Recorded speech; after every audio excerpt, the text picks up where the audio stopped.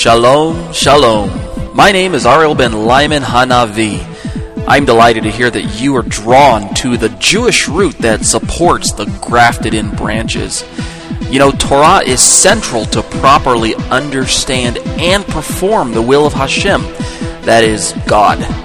It is crucial for us to understand theologically that the primary purpose in Hashem's giving of the Torah as a way of making someone forensically righteous only achieves its goal when the person, by faith, accepts that Yeshua, Jesus, is the promised Messiah spoken about therein.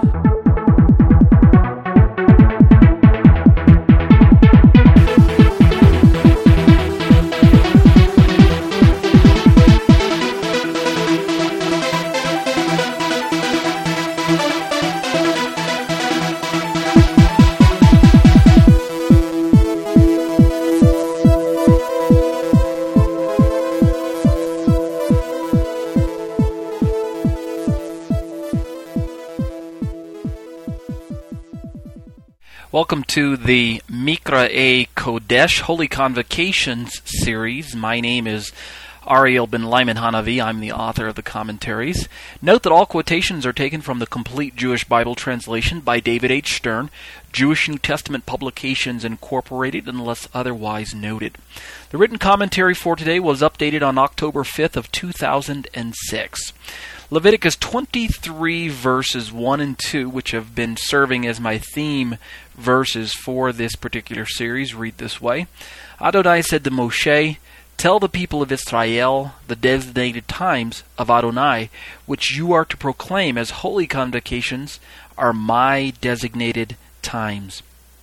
Vayidaber Adonai el Moshe lemor, daber el bnei Yisrael, va'amarta alehem. Moadei Adonai asher tikra'u otam mikra'e kodesh elehem moadai. Let's read now a relevant passage so that we can get an understanding, a basic understanding of this particular holiday. I want to read from Leviticus 23 verses 33 through 36 out of David Stern's version. It reads this way, quote, Adonai said to Moshe, "Tell the people of Israel, on the 15th day of this 7th month is the feast of Sukkot for 7 days to Adonai. On the first day is to be a holy convocation. Do not do any kind of ordinary work. For 7 days you are to bring an offering made by fire to Adonai.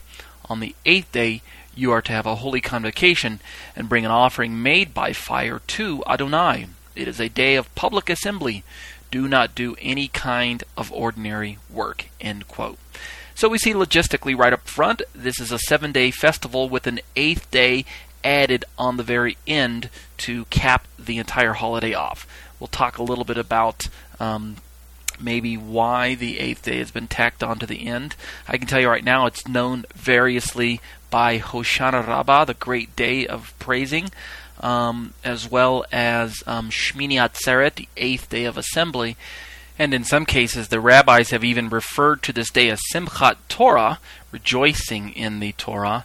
Now I actually carry a commentary on this website under the Holy Convocation series, which I'm going to, of course, teach on probably in about a week here or so. And it's called Shmini Atzeret, the 8th day, or Simchat Torah, rejoicing of the Torah. So listen for that commentary, or you can go to the website right now and read it. It is available right on the graftedin.com website under the commentaries / feast days, and then scroll to the bottom, and right under Sukkot, you'll see Shmini Atzeret, okay? Let's keep talking about Sukkot, though. So this festival is called Sukkot. Kind of an odd word there. Just what exactly is a Sukkot anyway? This is the usual question that I receive around this time of year from people that I meet. What's a Sukkot? Well, this word is actually the plural form of the Hebrew word translated as booth or tabernacle or tent or even hut. I suppose we could translate the word as a portable structure or temporary structure. So its singular in the Hebrew is sukkah, and the word sukkah is a feminine word, so feminine plural Hebrew words end up with the suffix ot. Thus, sukkah turns into Sukkot. booth turns into booths, or tabernacle turns into tabernacles. And of course, based on the command to dwell in temporary booths for 7 days, from verse 42 and 43 of Leviticus 23, we can see why Hashem has this feast called by this name. Moreover, the Torah mentions that this festival, in connection with the end of the year, is to be a time remembered by Israel. End of the year. Now, it mentions this term in at least 2 significant locations. Let me digress for a little bit. I want to chase a rabbi. There is a common disagreement within Messianic versus traditional. Actually, this disagreement is just within Messianic camps, because within traditional Judaism, the term Rosh Hashanah, when referring to the end of the year, doesn't seem to cause any consternation. But within Messianic camps, you have 2 streams of thought being discussed. You have one stream of thought that says the end of the year is not Rosh Hashanah. The end of the year would be Pesach, because that's when God told us to start the cycle of counting our years. Thus, the beginning and the end of the year would both be near Pesach. That is the first view held within most Messianic camps. Another view comes along, which is similar to the traditional Judaic view that says, well, what about calling Yom Teruah, which takes place in the 7th month of the year, during a Tishrei, the month that we're in right now? What about calling this time of year the end of the year, Rosh Hashanah? Of course, that's what the rabbis opt for, that particular title, Rosh Hashanah. And so many Messianics feel some consternation because, hey, the Bible doesn't call Yom Teruah Rosh Hashanah, so why should we? And so we've got this disagreement going on between the 2 camps. Let me just address that issue very briefly, since we are now talking about Sukkot, and this bears relevance here. Exodus 23:14 through 17 from David Stern's version reads this way, quote, 3 times a year you are to observe a festival for me. Keep the festival of matzah for 7 days, as I ordered you. You are to eat matzah at the time determined in the month of Aviv, for it was in that month that you left Egypt. No one is to appear before me empty-handed. Next, the festival of harvest, the first fruits of your efforts sowing in the field. And last, the festival of ingathering at the end of the year, when you gather in from the fields the results of your efforts. 3 times a year all your men are to appear before the Lord Adonai, end quote. This verse alone tells us some important things about the biblical calendar. It tells us that 3 times a year God instructed at least the males to appear before the Lord. This, of course, would be the designated spot in Jerusalem, later on to be known as the temple. You are to appear before me and don't show up empty-handed. The 3 times a year are at the beginning, during the festival of Matzah, right around the middle of the year, the springtime, just after the springtime, during the festival of Shavuot. And then near the end, or the 3rd time, I want you to show up near the festival of ingathering. That's exactly what Exodus 23:14 through 17 just discussed for us. And to prove it, Deuteronomy chapter, let me turn to it real quick. This isn't in my commentary, but let me just pull this passage out as well. Deuteronomy 16, starting in verse 16, says, 3 times a year all your males should appear before Hashem, your God, in the place that he will choose. And then it names the 3 times. On the festival of Matzot, on the festival of Shavuot, and on the festival of Sukkot. And he shall not appear before Hashem empty-handed, everyone according to what he can give, according to the blessing that Hashem your God gives you. That's Deuteronomy 16, verse 16 and 17. So we see that 3 times a year, Shalosh Regalim, we are to appear before the Lord. And these 3 times are once near the early part of the year, which is during the springtime, once right around the middle, which is Shavuot, and then once near the end of this huge cycle, near Sukkot. Exactly at Sukkot. Let's read another passage. Exodus 34:18 through 34 reads, quote, this is again Stern's version, keep the festival of matzah by eating matzah as I've ordered you for 7 days during the month of Aviv, for it was in the month of Aviv that you came out from Egypt. Everything that is first from the womb is mine. All of your livestock you are to set aside for me. The males, the firstborn of cattle and flock. The firstborn of a donkey you must redeem with a lamb. If you don't redeem it, break its neck. All the firstborn of your sons you are to redeem, and no one is to appear before me empty-handed. 6 days you will work, but on the 7th day you are to rest. Even in plowing time and harvest season you are to rest. Look at verse 22. Observe the festival of Shavuot with the first gathered produce of the wheat harvest and the festival of ingathering at the turn of the year.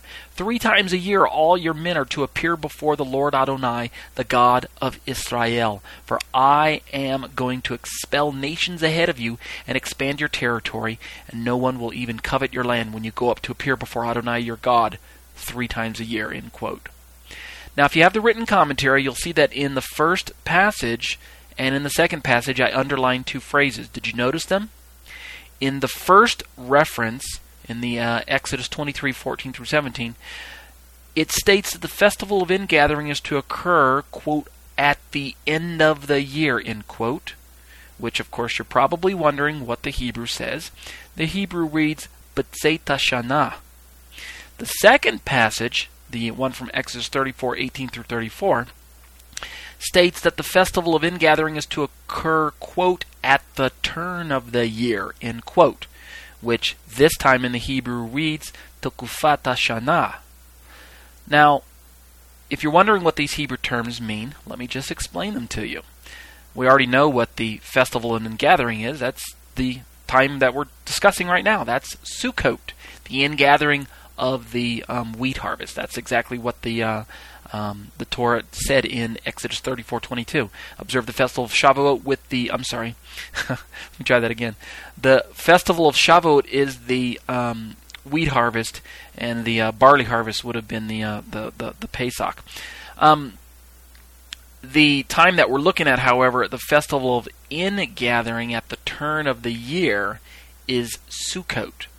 That is the 3rd time that we're supposed to meet with God. The first time during Matzah, second time during Shavuot, and the 3rd time during Sukkot. We already established that from both Exodus passages, as well as reading the Deuteronomy passage. So we've got these 2 phrases now, B'tzeit Hashanah and Tekufat Hashanah. Common to both phrases is the term Hashanah. You're hearing that, right? Which is similar to Rosh Hashanah, if you're catching it there. Hashanah naturally and normally refers to the, which is Ha, and year, which is Shana, thus Hashanah. But I suppose right now you're scratching your head and saying, what do the terms B'tzeit and Tekufat mean? What are they trying to tell us? Well, the first term carries the root word Yatzah, which according to the Brown, Driver, Briggs, and Gesenius lexicon, the BDB, means, quote, "to go out, come out, exit, or go forth." That's what the term Yatzah is trying to explain to us. The second term carries the root word Tekufah, which according to the same BDB means, quote, "coming round, circuit of time or space, a turning," end quote. Are you beginning to catch it here, people? These times of years, this festival at the ingathering is referred to under the terms B'tzeit Hashanah and Tekufat Hashanah, which B'tzeit refers to the going out of the year and Tekufat refers to the turning of the year. So now, given what we know about the rabbi's Talmudic decision to refer to Yom Teruah as Rosh Hashanah, a time when the agricultural cycle is emphasized to include harvesting and other things, we can now appreciate their recognizing this time of year as Rosh Hashanah, the head of the year. Are you beginning to see it here?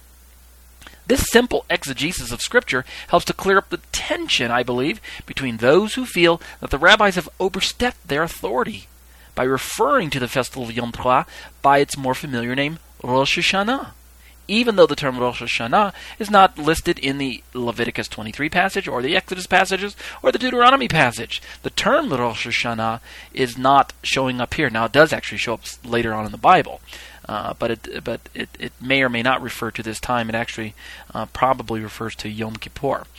But this helps to clear up some of the tension because some people feel that the rabbis have again overstepped their bounds and their authority by calling Yom Teruah Rosh Hashanah, and again maybe those who feel that the Bible gives warrant for such usage of these terms will gain some insight from the short little study that we just did a moment ago.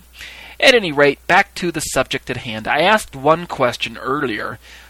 Just what exactly is a Sukkot anyway? We're talking about Sukkot, and that's one of the questions that people ask. What exactly is a Sukkot? Well, your second obvious question probably is, why in the world would Hashem want his people to dwell in tabernacles or dwell in a tabernacle for 7 days?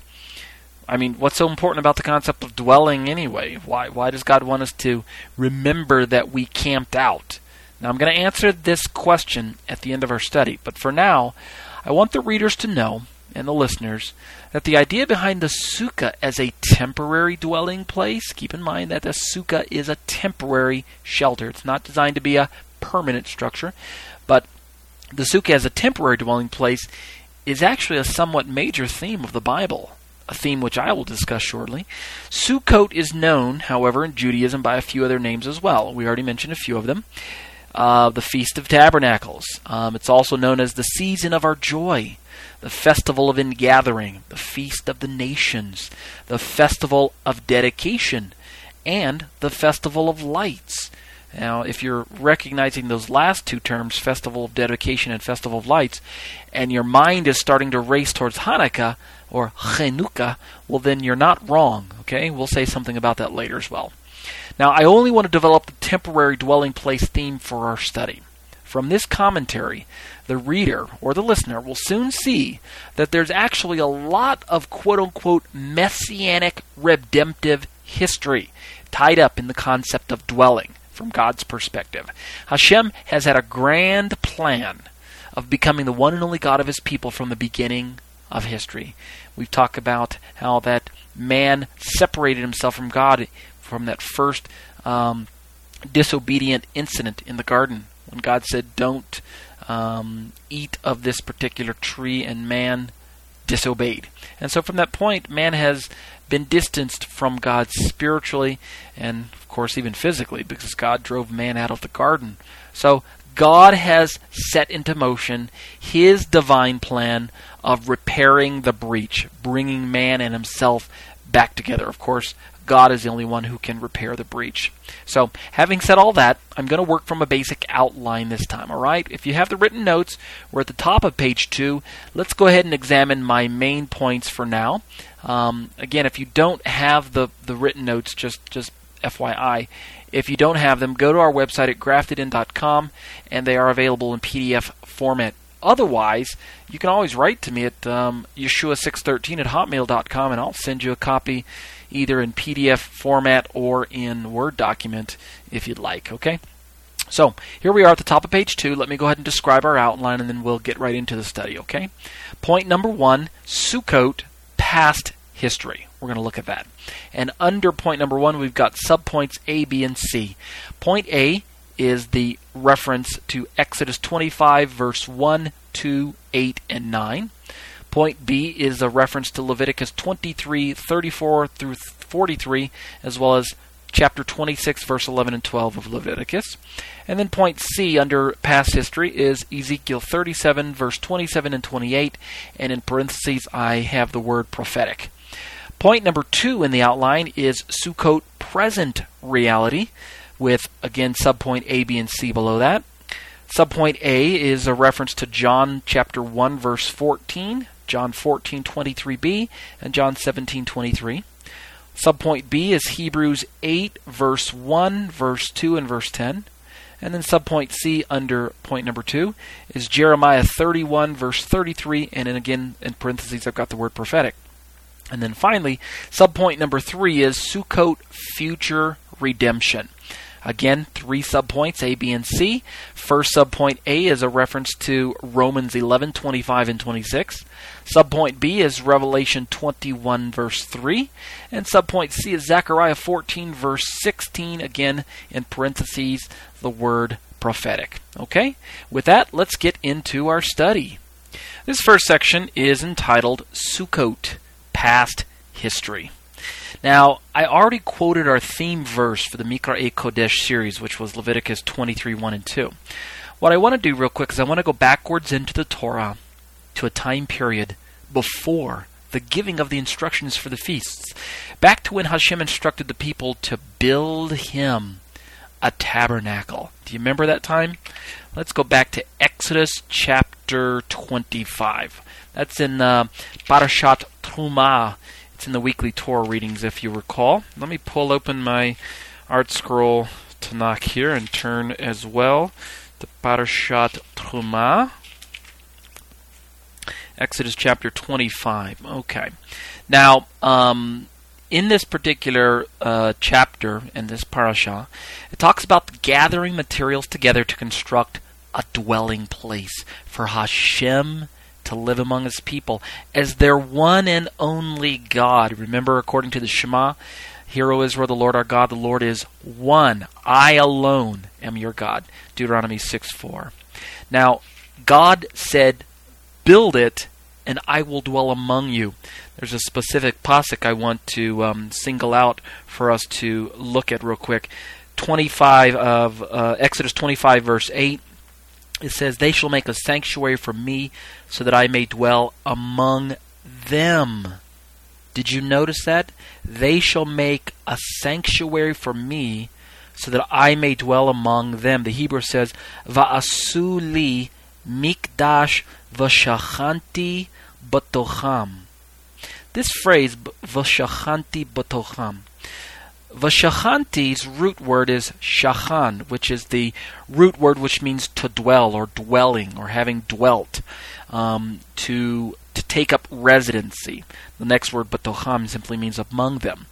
But it's interesting because, according to the rabbis, this phrase, vashachanti batocham, since the object of the dwelling is the sanctuary, well, isn't it interesting that when God says they shall make a sanctuary for me so that I may dwell among them, that the normal way for understanding both Hebrew or English should be they shall make a sanctuary for me so that I may dwell among it.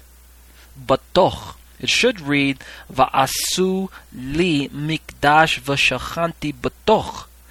But the final meme on the end of that batocham is the dwelling among people, the dwelling among persons, not just dwelling among the building itself. God didn't say build a tabernacle so I can dwell in the tabernacle. That's my point. Even the rabbis pick up on this in the translation. They shall make a sanctuary for me, a mikdash, so that I can dwell among them. Who's the them? The people. You see, God wants to dwell with us again, just like it was in the garden. This tabernacle was to be put together, by the way, using materials that were freely and wholeheartedly contributed by the people of Israel, by Am Yisrael. That's why the Torah portion is called Truma. A Truma is a free will offering. It's something that is set aside with the explicit purpose of giving it back to Hashem. It's kind of like the example I gave when we studied Parashat Truma.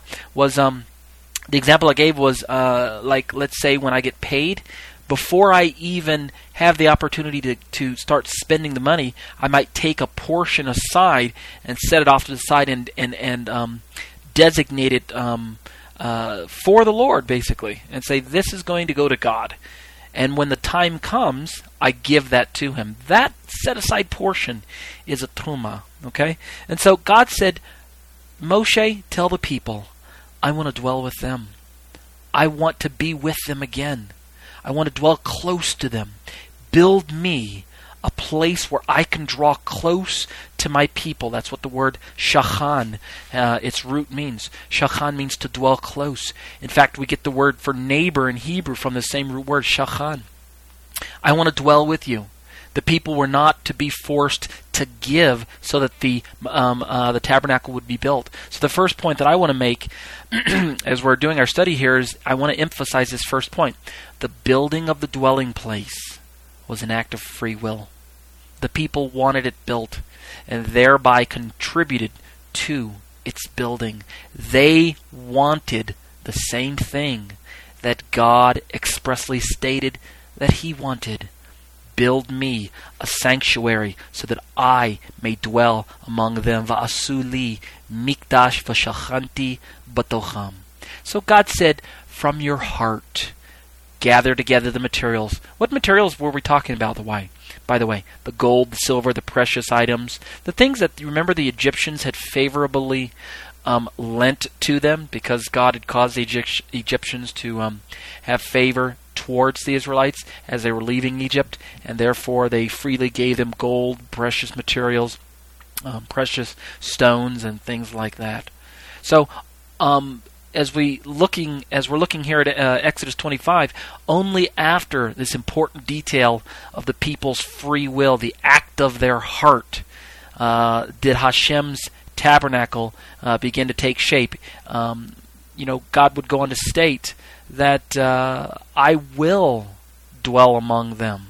Notice, make me a sanctuary, and I will dwell among them. As the KJV actually puts, I will dwell among them. Okay, the Stone Edition Tanakh that I'm looking at says so that I may dwell. But God promises that He would. And in fact, if we go forward to Leviticus chapter 23, where our instructions for the Mikra Kodesh are found, then we see that Hashem instructed the people to build Sukkot, the temporary dwelling booths, in memory of the what? The temporary dwelling places that they had while they were wandering in the desert. Okay? When they were wandering in the desert, God was with them. God promised that He would dwell with them. In fact, at the end of the book of Exodus, after the tabernacle is built, if you recall, you can thumb there and look at it if you'd like. At the end of the book of Exodus, we find that Moshe had to leave the tent of the meeting because the glory of Hashem filled the tabernacle. Verses 34 and 35 of Exodus chapter 40. Moshe could not even enter the Ohel Moed, the tent of meeting, because the cloud was resting upon it, and the Kavod Adonai, the glory of the Lord, was filling the Mishkan. And so God's presence moved in, as it were. It worked. When God said, build it and I'll dwell among you, well, they built it and God moved in. So we know that the instructions were carried out. We know that the people gave, and we know that Moshe's supervision of the building of the tabernacle worked, and we know the tabernacle was put together correctly. In fact, the opening part of Leviticus has God calling to Moshe, Vayikra el Moshe, Vayidaber Adonai, Elaiv me ohel moed lemor. He called to Moses, and Hashem spoke to him from the tent of meeting, saying, speak to the children of Israel and say to them. You see, God calls Moshe back into the Ohel Moed, the tent of the meeting, where God's presence was in fact dwelling among His people. Okay? This was in the past. So Sukkot are designed, that the tabernacles themselves are designed to be a reminder to the people that as they wandered through the desert, God dwelt with them. And even though they didn't have a permanent home yet, God was with them there. His presence was felt in the Mishkan. But the most important temporary dwelling place is this Mishkan, at least for the time being. For the people of Israel, they needed God's dwelling place to be in the midst of them so they could understand that God was with them even as they wandered towards their homeland. This tabernacle that they interacted with was a place for them to realize that God's presence was going with them. To be sure, according to the past history that we're looking at, once the people built the tabernacle for Hashem, He was with them. He said He would dwell with them, and He was there. And the people beheld His Shekhinah. This is a Hebrew word which describes the manifest glory of God. It's a rabbinic term. Actually, it doesn't show up in your Bible. Shekhinah, or as you've probably heard it pronounced in church circles, Shekinah.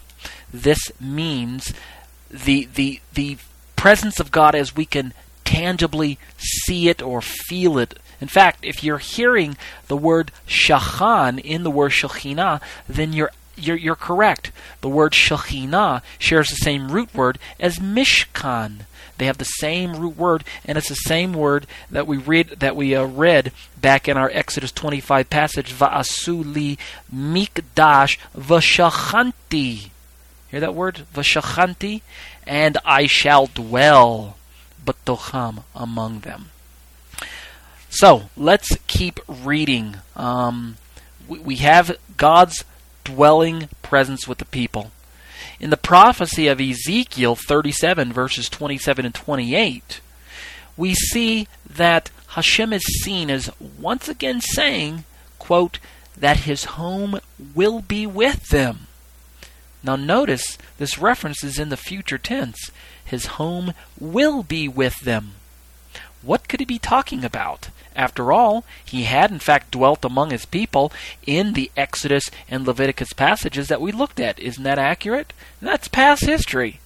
So how could God be telling the prophet Yechezkel, tell the people of Israel that my home will be with them one day? Let's read on and see if we can figure out what Hashem is trying to hint at, okay? This next section in my commentary is entitled Sukkot Present Reality. Let's turn forward to the book of John. In John's opening account of Yeshua's ministry here on earth, we find a most revealing detail. Let me get my Hebrew version of John's passage. You can actually buy the New Testament in Hebrew. If you shop at, say, I believe Mardell's, you can get it there. It is actually a full Hebrew Bible, I must warn you. If you can't read Hebrew and you're relying on English translations, well, this one isn't going to help you. It is fully Hebrew from Genesis to Revelation. Let me turn now to the book of John in this Hebrew version. It's actually published by the Bible Society in Israel. I think it runs about $25 or $30. It's not a bad investment if you can read Hebrew, by the way. Now, I want to turn here, and what we want to look at is at chapter 1 of his gospel, we find a seemingly ordinary statement until, that is, we examine the underlying Hebrew thought behind the statement. Now, here's what it says. In verse 1, if you'll recall, let me pull out David Stern's version for the English of this. I could probably just quote this pasuk by memory from KJV, but I want to read it anyway. John 1:1, David Stern's version reads, "In the beginning was the Word, and the Word was with God, and the Word was God." Okay? That verse, by the way, is a very well-known verse among Christians, and a very beloved verse, and rightfully so. Let's read that verse in Hebrew real quick. Bereshit haya hadavar, v'hadavar haya im ha'elohim, ve'elohim haya hadavar. The word davar in Hebrew means word, and this was the word which John is telling us was with God and actually was God in the beginning. But what's really interesting is if we jump down to Pasuk 14, verse 14 of the same chapter, and read that Pasuk, that verse, it says, "The Word became a human being and lived with us, and we saw His Shekhinah," the Shekhinah of the Father's only Son, full of grace and truth. Okay? In Hebrew, that same pasuk reads, "Hadavar nihya basar v'shachan b'tochenu, va'anachnu ra'inu et kavodo, kavod ben yachid milfanei aviv melech chesed ve'emet." Now, this verse that I just read in Hebrew, if you were listening very carefully to the first part of verse 14, then you probably heard our familiar word in Hebrew, shachan. Did you listen for it? John 1:14, "Hadavar nihya basar v'shachan b'tochinu." And the Word became flesh and dwelt among us. That word dwelt, v'shachan. That's the word we heard in the Exodus 25 passage when God says, "Build me a tabernacle and I'll dwell among you." That's the same root word, shachan, where we get Shekhinah, dwelling presence. That's the same word, shachan, the root word, from where we get Mishkan, the tabernacle. Are you beginning to see it here? This verse immediately brings to memory the indwelling manifest glory present in the earthly Mishkan, the tabernacle. But remember, by John's time, the tabernacle had long since been replaced by a more permanent temple structure. So we no longer have a Mishkan. We now have a what is the temple called? The Beit Hamikdash, the holy house. The house of the tabernacle, the Beit Hamikdash, the house of the dwelling. So this Mishkan had given way to this more permanent structure known as the temple. Moreover, the Shekhinah of Hashem is reported, as we know, to have been seen displayed fully in the person of Yeshua, the Son of God. You can look up Colossians 2:9 and you'll see the reference there. So we see in John 14:23, and if we jump all the way to John 17:23, then we see Yeshua stating that anyone who loves him will keep his words. The response is that the Father will demonstrate his love for the individual, and what will happen? Go read the verse in 17:23. It says that both of them, Father and Son, would come to make their abode with him. That's basically from the KJV, but I've kind of paraphrased it. The Father and the Son would take up residence with the individual. Now, we're beginning to see that this type of dwelling, where God comes to dwell among us, it's really a perfect one, isn't it? It lacks nothing. In fact, we might even suppose that this type of dwelling among men was indeed the complete revelation of Hashem's dwelling with men. Is this what we are really, really looking forward to, where God says, I will dwell with men way back in Exodus? Is this what we're to expect? Or is there something else that we're still not seeing? You see, the book of Hebrews chapter 8 tells us that our great high priest Yeshua was, quote-unquote, a minister of the sanctuary and of the true Mishkan, the true tabernacle, which the Lord pitched and not man, end quote. It's actually Hebrews 8 verse 2 out of the KJV.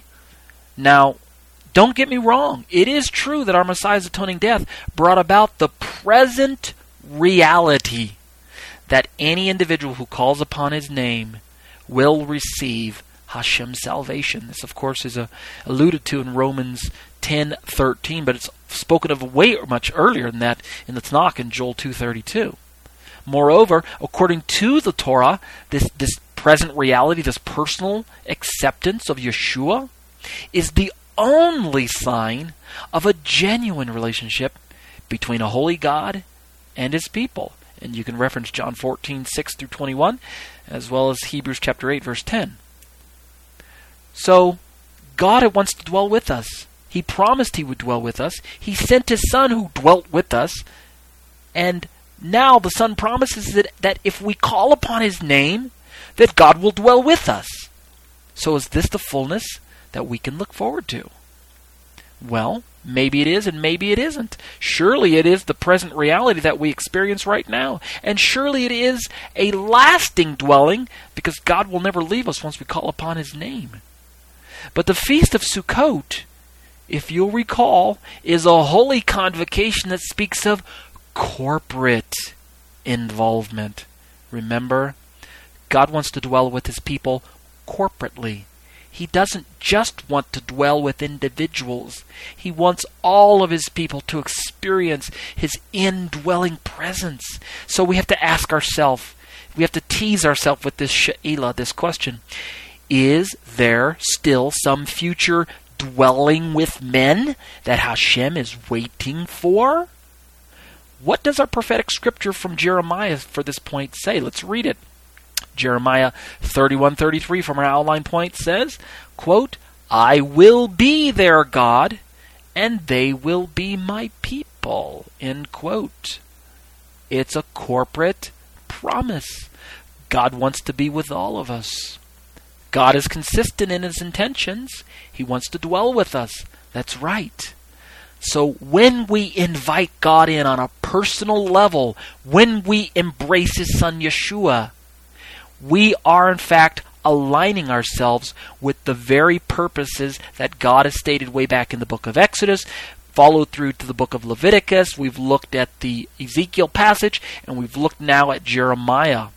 So we know that God wants to dwell with us, and God has made a way for us to begin the process of dwelling with him again. By individually accepting his Son Yeshua, the dwelling begins. God begins to move close to us on an individual basis. But God wants to dwell with us corporately too, people. Have you ever asked yourself this question as a Christian? Do you think God is happy that Israel has still corporately rejected his Son? I don't think it makes God very happy that Israel still corporately walks in blindness. Oh yeah, we still need to pray for the peace of Jerusalem. Psalm 122 verse 6. There's a promise attached to praying for the peace of Jerusalem. Sha'alu shalom Yerushalayim yishla'u havaich. They shall prosper that love thee. Pray for the peace of Jerusalem, people. Don't ever stop, because God has promised that He is going to dwell with His people. And on an individual level, the down payment has been made by the Ruach HaKodesh, the Holy Spirit. And Baruch Hashem, individual Jews and Gentiles have been running into Messiah for thousands of years. But God wants to dwell with His people corporately. And so there is a future Sukkot that we must look forward to. And so with this, at about 30 minutes into the commentary, I'm going to call it Part A. And when we return, we're about in the middle of page 3. Let's talk about this future aspect of Sukkot and poise ourselves and anticipate the return of God's presence with His people, where He will dwell with us corporately. Okay? Stay with us.